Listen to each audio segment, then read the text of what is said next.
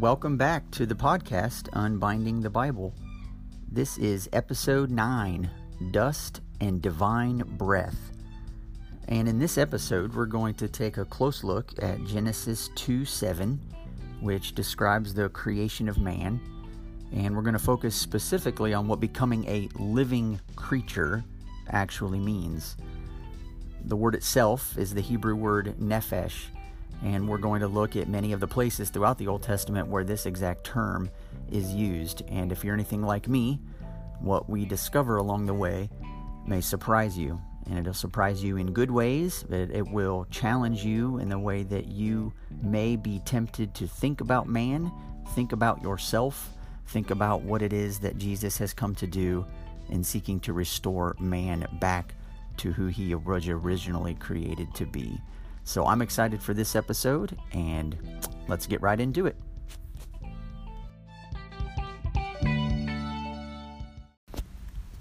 As always, if you would like to follow along in a Bible, please open it to Genesis chapter 2. Otherwise, if you're unable to follow along in your Bible, just listen in. I will definitely read every verse that you need to know in order to follow along with me. So in Genesis 2, verse 7, it says, "Then the Lord God formed the man of dust from the ground and breathed into his nostrils the breath of life, and the man became a living creature." Now, I've mentioned in previous podcasts, particularly in the last one, about the introduction of the Lord into the narrative and recognizing that the personal nature of the Lord and the intimate covenant-keeping personal nature of the Lord is one that actually shows him bending down and getting his hands dirty. And that's actually exactly what we see. This image that is being crafted here in Genesis 2:7 is a powerful one, and that it actually shows the Lord forming the man of dust from the ground. So really coming down into his own creation, into the dust itself, and forming something out of that dust, out of that ground, and then breathing into his nostrils the breath of life. Now, when you read the verse, you might just skip right over this, but this actually jumped out to me as I was reading it. But it says that the Lord God formed the man. And we had in a previous episode of the podcast, in episode 3 actually, we had the unformed and uninhabited parts of the creation.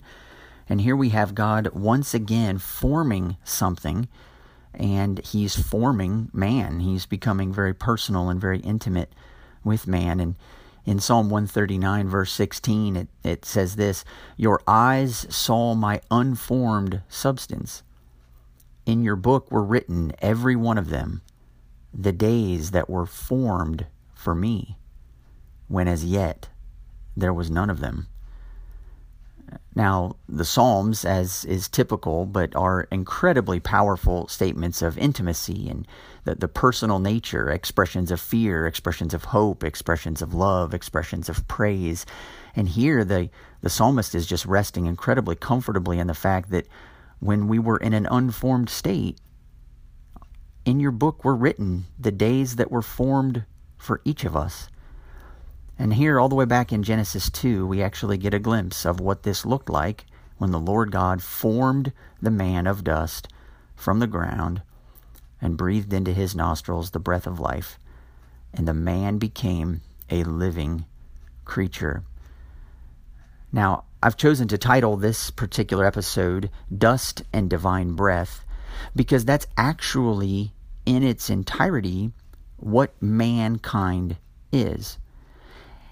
And I pointed out last week with the hinge verse of Genesis 2:4, how we have in the day that the Lord made the heavens and the earth, and then in the day that the Lord God made the earth and the heavens. And you have this heavenward direction coming to the earth, and you have this earthward direction going toward heaven. And it's very much the same with man. It's very much the same with the fact that being created from the dust of the ground, this actually keeps us firmly rooted on the ground. Mankind is inseparably connected to the earth. He comes from the earth.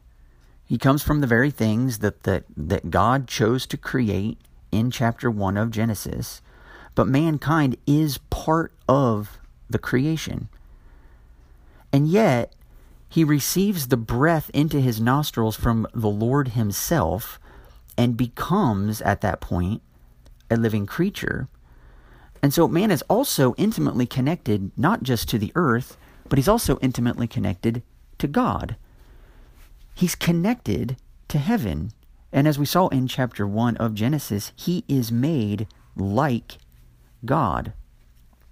So man is both a creature connected to the ground who receives his life from the Lord God. And I did not mention this in the Unformed and Uninhabited podcast, but I would be saddened if I didn't go back and make a clear reference to this, that in verse 2 of Genesis 1, when we're told that the Spirit of God hovered over the face of the waters, the very next verse records in Genesis as saying, "And God said, let there be light." And the idea between verses 2 and 3 is that with the Spirit of God, the breath of God, if you will, which is the Hebrew word ruach, it basically can be translated spirit or breath. And again, a favorite podcast of mine is a podcast called The Bible Project. And in that podcast, one of their speakers uses the illustration of if you were to place your hand in front of your mouth and just say your name, what you will actually hear is the words coming out of your mouth, but what you will actually feel on your hand is warm air. Well, the warm air that you are feeling on your hand when you speak your name, that warm air is your spirit. It's your breath. It's the same with God.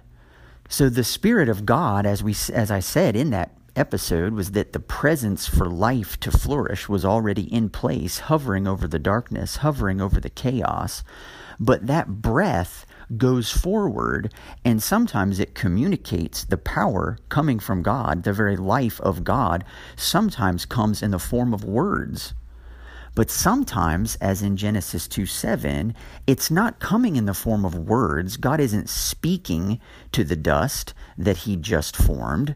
Instead, he is breathing into it the breath of life. And so man is a creature. He's part of the creation. He is intimately and personally formed by the Lord God himself.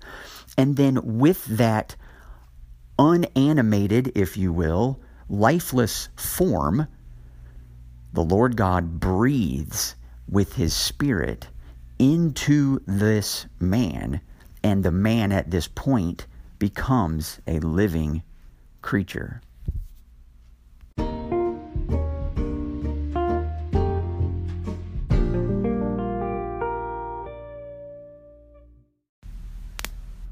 Now, as I said in the introduction to this podcast, what you make of the words living creature is actually a large part of the discussion that I want to have on this episode.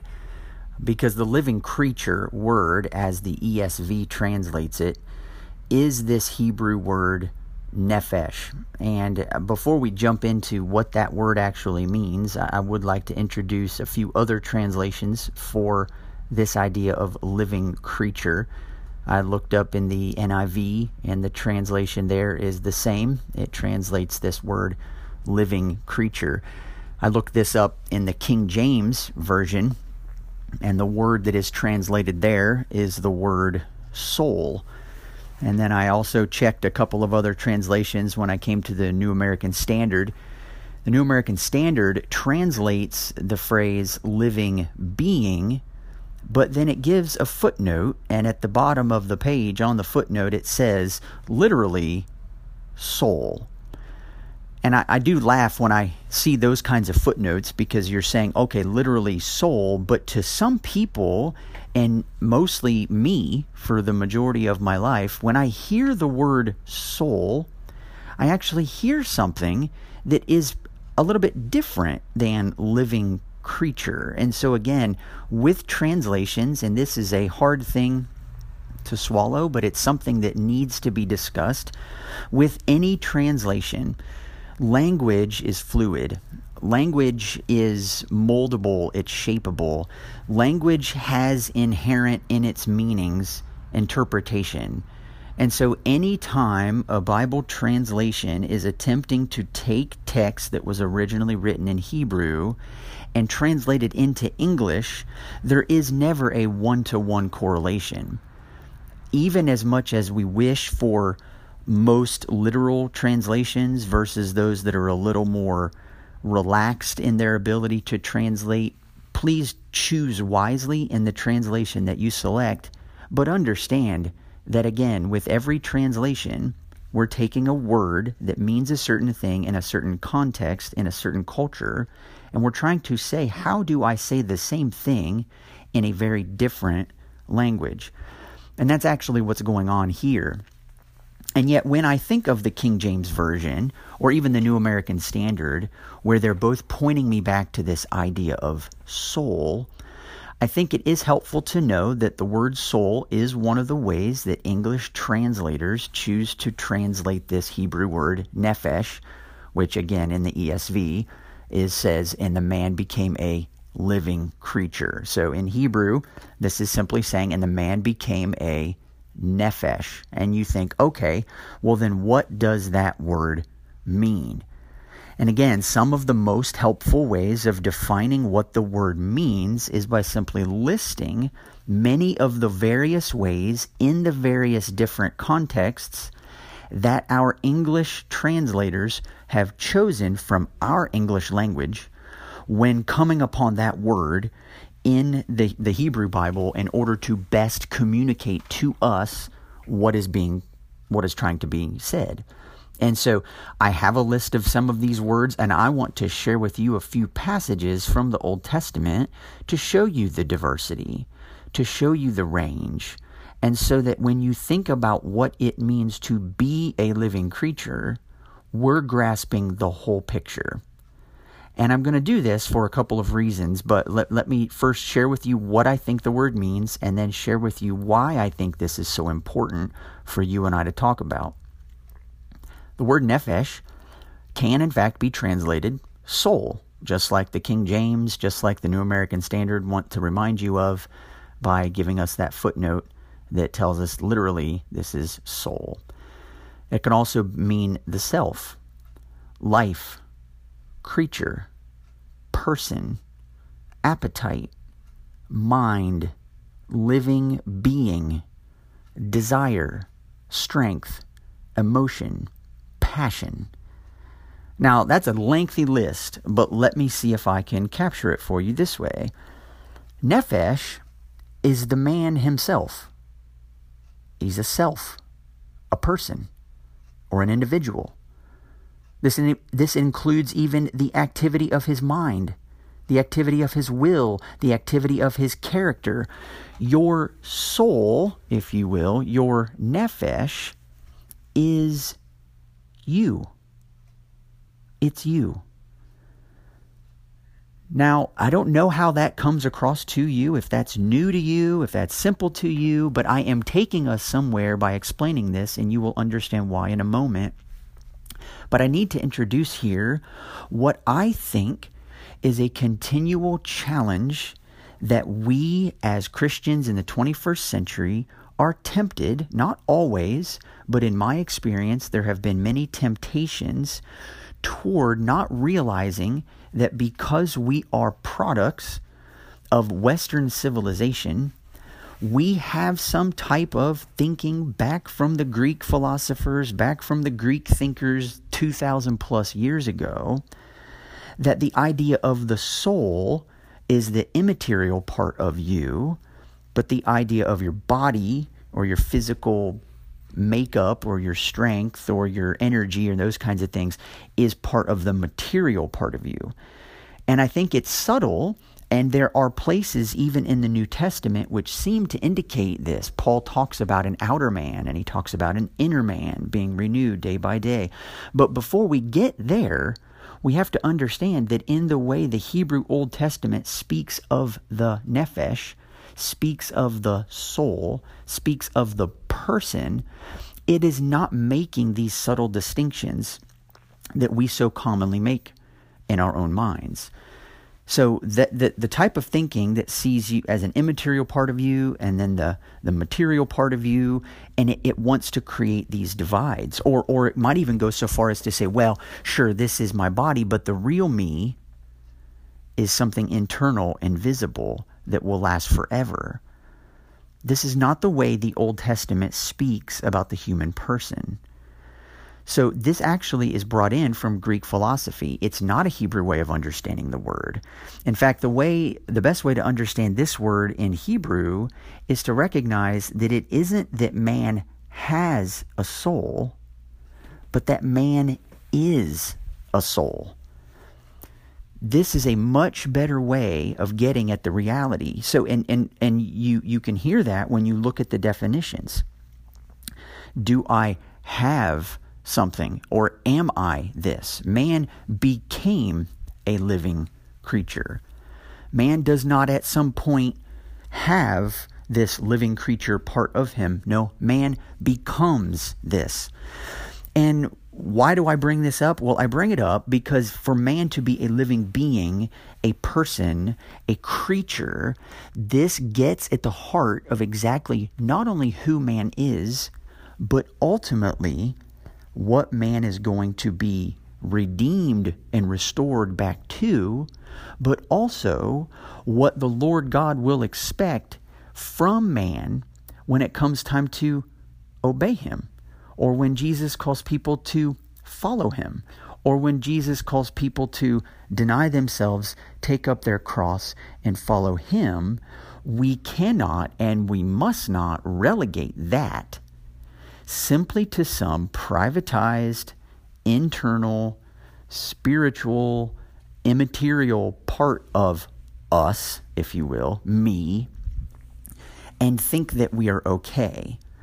And I would like to submit that many, many, many of the head-butting situations that the prophets encounter, that the Lord God himself encounters with his people when he's giving them the law and they refuse to obey, and specifically the types of things that Jesus encounters with people when he butts heads with religious leaders, centers almost entirely on this point, is that people have believed themselves able to have this closeness with God, but not be able to express it in true love for neighbor. In other words, they've separated themselves into parts. And they've said, hey, in my own heart, I'm loving God, but God will challenge that if you do not also reach out and physically make contact with other human beings as an expression of this inward, if you will, devotion to God. It's a very, very holistic thing, and it has always been this way.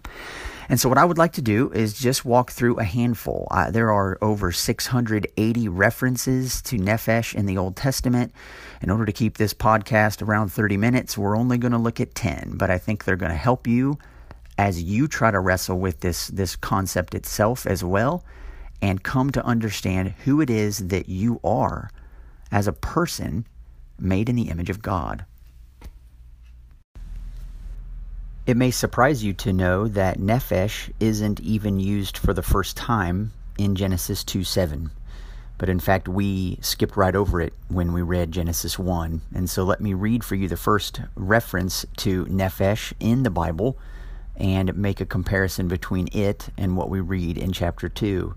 So in Genesis 1:20-21, it says this, "And God said, let the waters swarm with swarms of living creatures, and let birds fly above the earth across the expanse of the heavens.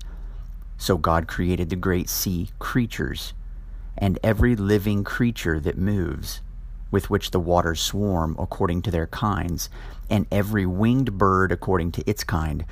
And God saw that it was good." Now, I'm not sure about you, but there is nothing much more humbling than to be described in the same exact language as the birds of the air and the beasts of the field and the great sea creatures. But this word, sea creatures, the swarms of nephesh. And so God created the great sea nephesh and every living nephesh that moves. This is the same term. Mankind is a creature. He is more than just an animal, but he is in fact a creature on the earth. He is formed from the dust of the ground, and he shares the same ability that these creatures have to live, is ultimately what it is in man that also enables him to live. Without oxygen, man will die just the same as a bird or as an animal. If he is cut and he bleeds, he will die in the same way that an animal will die. So there is an earthy part of mankind that's important to recognize. We are made from the dust of the ground. So let's skip ahead a little bit into Genesis 37. If you know the story, Joseph has made his brothers jealous by his dreams, and they decide to sell him. Well, first they want to kill him, but then Reuben steps in and tries to prevent that from happening, and the rest of the brothers eventually agree to sell him into slavery. But in verse 21 of Genesis 37, it says this: when Reuben heard of their plan, he rescued him out of their hands, saying, "Let us not take his life." Now, if you read the story at that exact moment, you know that what life means, let us not take his nephesh, what his life means is quite literally his life. They want to kill him. Reuben comes in and says, "No, please don't." Instead, they throw him into a pit and sell him to some Midianite travelers. But there's our word again, this time chosen to be translated as life. In Exodus chapter 1, when it is listing all of the descendants, it says in verse 5, all of the descendants of Jacob were 70 persons.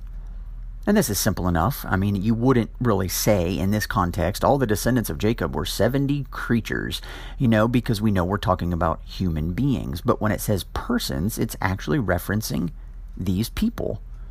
All of them, their whole selves. In Numbers chapter 11, Israel has been redeemed from Egypt. They are part of a continual string of complaints. And in verses 4 through 6, this is what it says. Now the rabble that was among them had a strong craving. And the people of Israel also wept again and said, "Oh, that we had meat to eat. We remember the fish we ate in Egypt that cost nothing, the cucumbers, the melons, the leeks, the onions, and the garlic. But now our strength is dried up, and there is nothing at all but this manna to look at." Now the word translated strength in the ESV is our word nephesh. And wouldn't you know it, we are dealing with longings, cravings for food, and they feel like they have no strength left. This is a very, very physical thing. This is a very physical appetite, which is actually the passage we're going to look at next. It's from Job chapter 6. Job says, "Can that which is tasteless be eaten without salt? Or is there any taste in the juice of the mallow? My appetite refuses to touch them. They are as food that is loathsome to me." So here, the translation is appetite. My nephesh refuses to touch them. My appetite. But now our strength is dried up. But now our nephesh is dried up, and there is nothing at all but this manna to look at, and we loathe it. Or a few chapters later in Job chapter 10, verse 1, "I loathe my life. I will give free utterance to my complaint. I will speak in the bitterness of my soul." Now this sounds familiar enough. We think, okay, Job clearly is wrestling with emotional things. He's wrestling with relational struggle. He clearly has physical wounds on his body that is causing him tremendous physical pain. But it is all wrapped up as the same thing. He can speak of bitterness of his soul, but we then can't read this and say, sure, Job had some wounds on his skin, but his real trouble, his real struggle was something spiritual or emotional or internal. Well, no, actually, it's very much a holistic approach. And it's a troublesome thing to decide which type of pain is actually worse or which one is more important. Psalm 31 verse 13 says, "For I heard the whispering of many, terror on every side, as they scheme together against me, as they plot to take my life." Now, many people listening to this podcast, if you're like me, do this with the Psalms. We read something like that, something from David where he genuinely is fleeing for his life. His enemies really do want to take away his life. And because many of us have never experienced anything remotely close to that, what we think is, well, what David really means, how this really applies to me, are those social situations where I feel like I have people talking badly about me behind my back. Emotionally and internally, it hurts me. So the take away my life, the plotting to take away my life, is really something personal and internal. And again, if I'm the only one that's ever done that, fine, I'll stand alone. But I'm tempted to think that is how it is sometimes thought by others as well. Psalm 34, "My soul will make its boast in the Lord. The humble will hear it and rejoice." Now this one's fun to me because my soul, my nephesh, will make its boast in the Lord. The humble will hear it.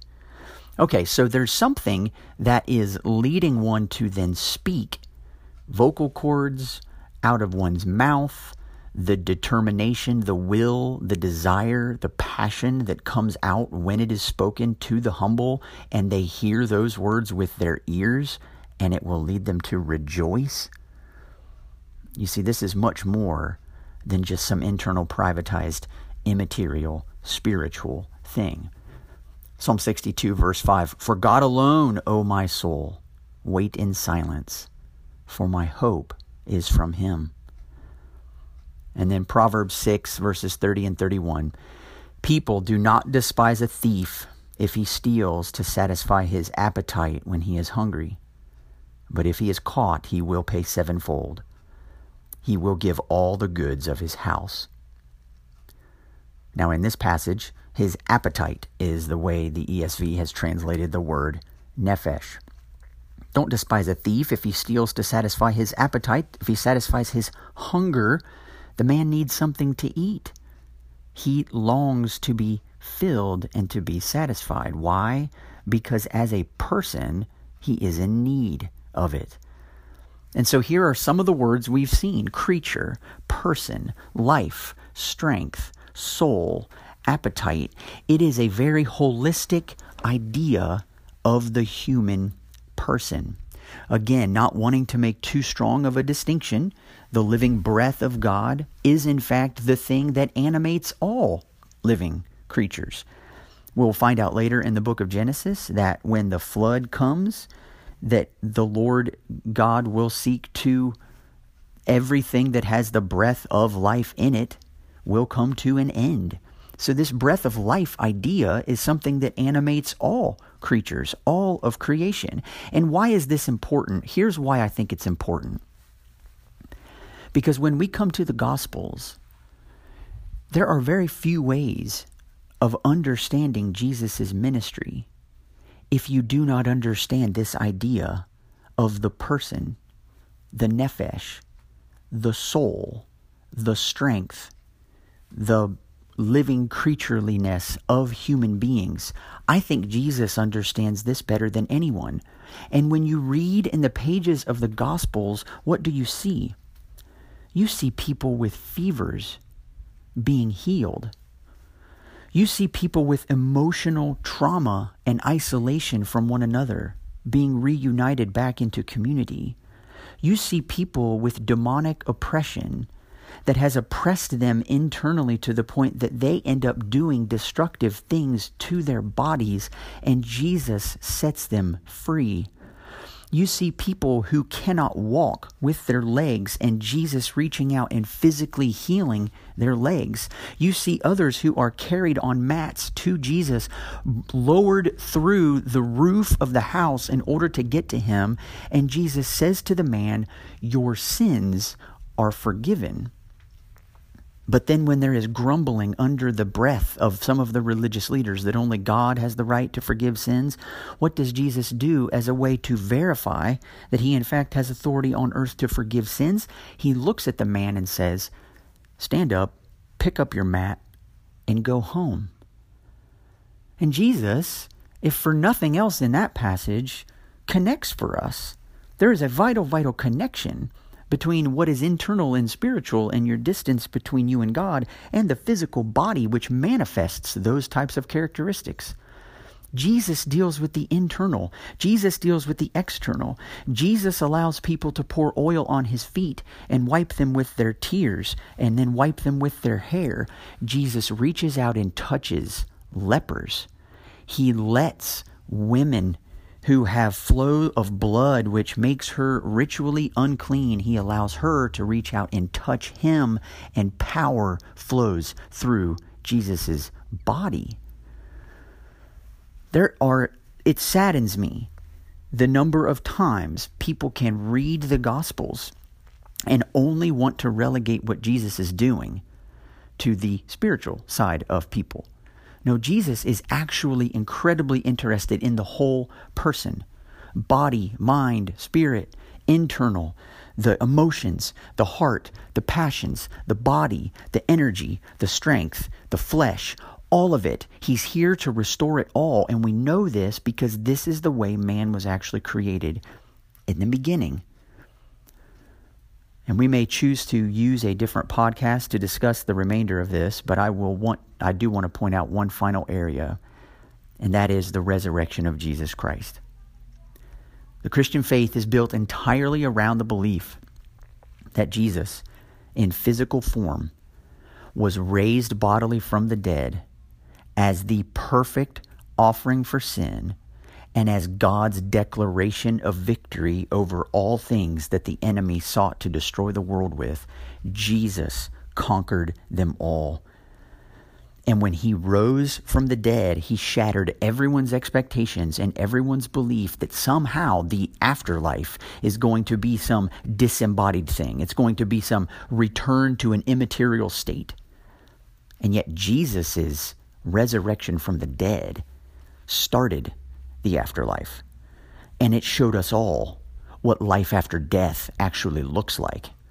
In fact, Jesus was more physical than we are. He is more spiritual than we are. He is more real than any of us. And yet our hope is that we will one day be like him, and we will see him face to face. And God will restore and redeem all of the parts of us as a whole, as a unit, to declare freedom and victory from everything that oppresses human nature. That is what we look for. That's what we hope for. That is the Christian hope. And it's the Christian hope because when God stoops down in the dust and gets his hands dirty, personally and intimately forming the parts of man, he then breathes into man's nostrils the breath of life, and the man becomes a living nephesh. From this point on, how man chooses to follow God, how man chooses to hear God, what it looks like to be a worshiper of God will involve the whole person. It always involves the whole person.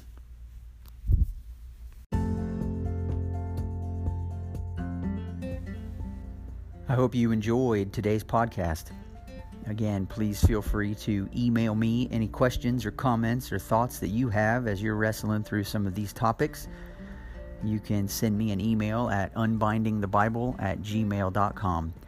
I would love to hear from you. You can leave a comment or a review down in the bottom of the show notes of whatever app you happen to be listening to these podcasts on.